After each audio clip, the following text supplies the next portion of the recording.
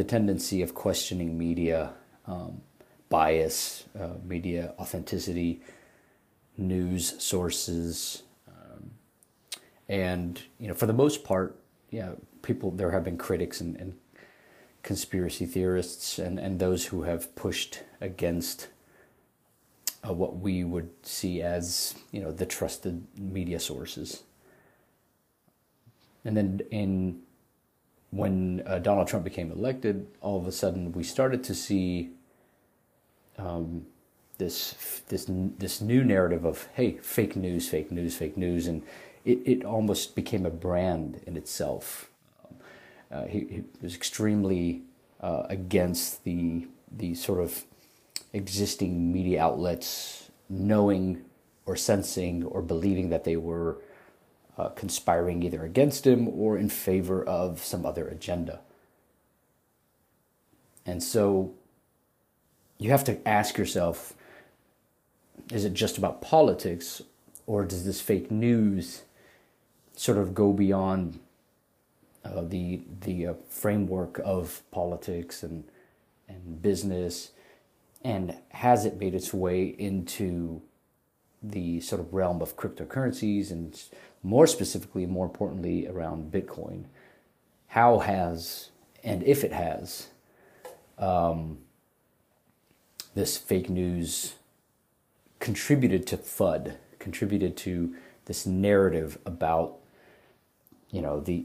governments going up against Bitcoin, or companies speaking poorly about Bitcoin, whether it's Warren Buffett making a statement, or Charlie Munger, or heck, I'll go as far as even saying Peter Schiff. I mean, there's the sense that they have a position against Bitcoin or in favor of other things like gold or equities, and that's fine.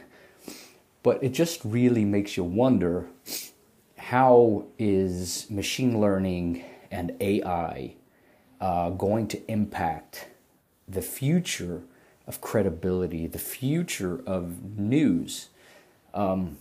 Just yesterday, I think it was May 22nd, there was a photo of an explosion, which was claimed to have been around the Pentagon.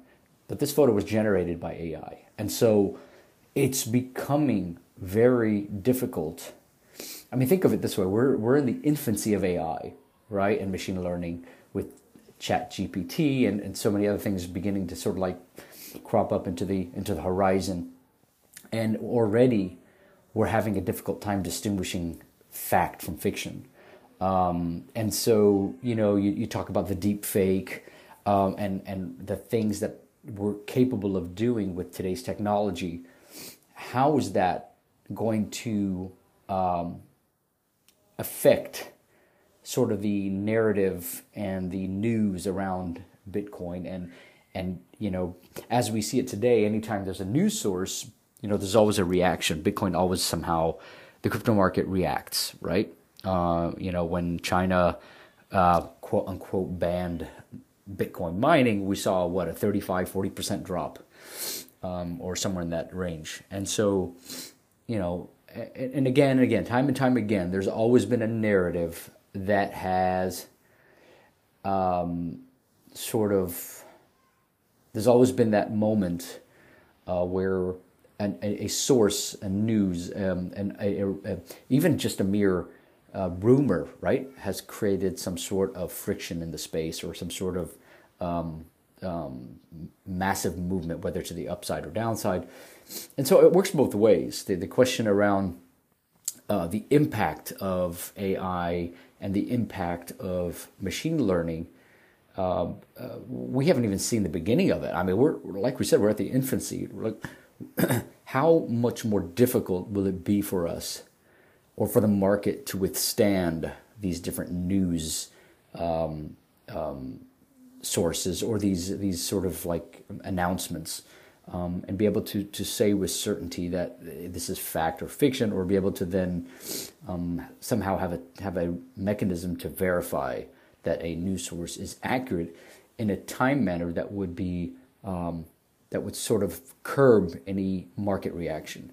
And the answer to that is, I don't know that that's going to ever happen, right? I think you're going to see more and more machine learning created content that will manipulate the markets some way or another. I think it's inevitable.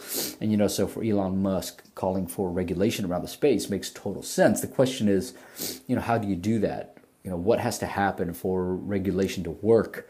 How do you build a framework around something that's learning within itself?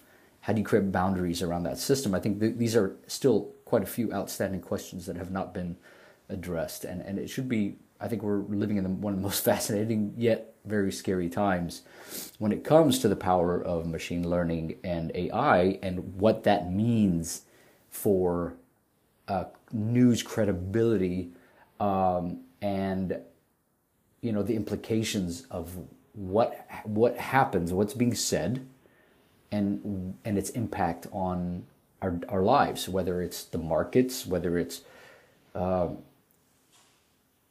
just war, right? You think of just the instilling fear that a president said something, right? So a video is taken and manipulated using deepfake and machine learning technologies, and what can that do to nation states, to their reaction, to their response? So there are so many outstanding questions that have not been sort of addressed, and this is creeping into, certainly at some point, if it hasn't already, will creep into the cryptocurrency market and into sort of the Bitcoin space. And so the real question now is, what is unique about Bitcoin that could withstand sort of the shock or impact of such a new reality, right? A reality where markets can be manipulated and impacted by news sources that are affected through technologies.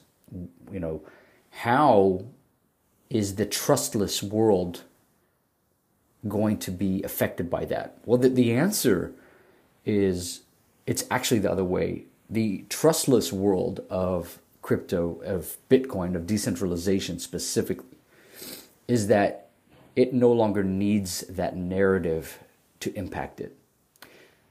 Because if you think of what decentralization means, it means it doesn't require the trust of news sources or the trust of information from outside parties to dictate the power and the performance of a network, or the validation of a transaction.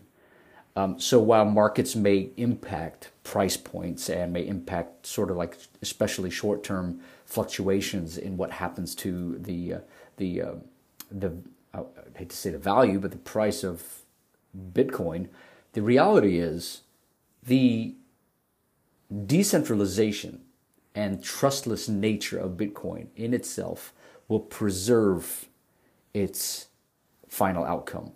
And that's something that I think is a real good, it almost creates an entirely new use case for what Bitcoin is, and especially in a world now where AI and machine learning are threatening our ways of life, in the sense that, it's starting to put in question sources, right? The trusted nature of sources, the validity of information, and how information can be easily manipulated now with a click of a button.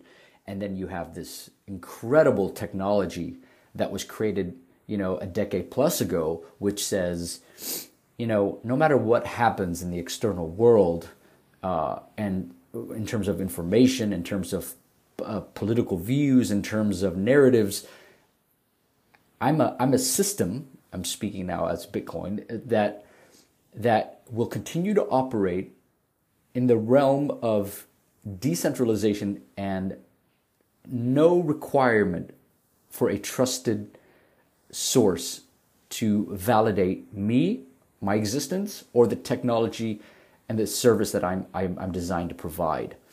I work outside of that world. I cannot be impacted by the AI, machine learning, from that perspective. I'm outside. I'm sitting essentially on a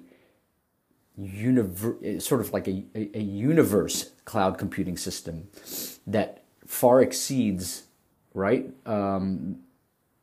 the ability for even something as sinister potentially as a machine learning technology, which could be used for, for, of course, sinister reasons, that I don't need. I'm not worried about that. I can operate independently in a trustless world, and I'm indifferent to the information that's being shared or put out there that may impact the perception, right? Which is, of course, the price fluctuation, but not the reality. And the reality is that Bitcoin will continue to operate in a trustless world where it just cares about the ones and zeros, and that there's a sender and a receiver, and then there's the validation of an entire network, right? That is decentralized and does not require one party, whatever that party that might be.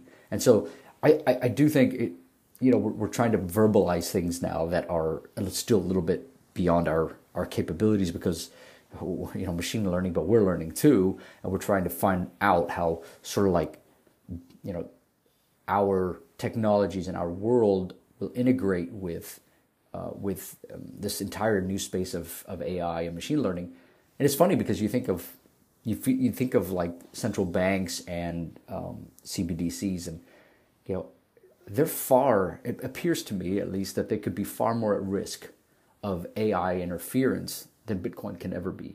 And so you just all of a sudden now think of an entirely new use case for Bitcoin, and what it means for this new world of information and manipulation, and how it could literally save the world in terms of from a financial perspective.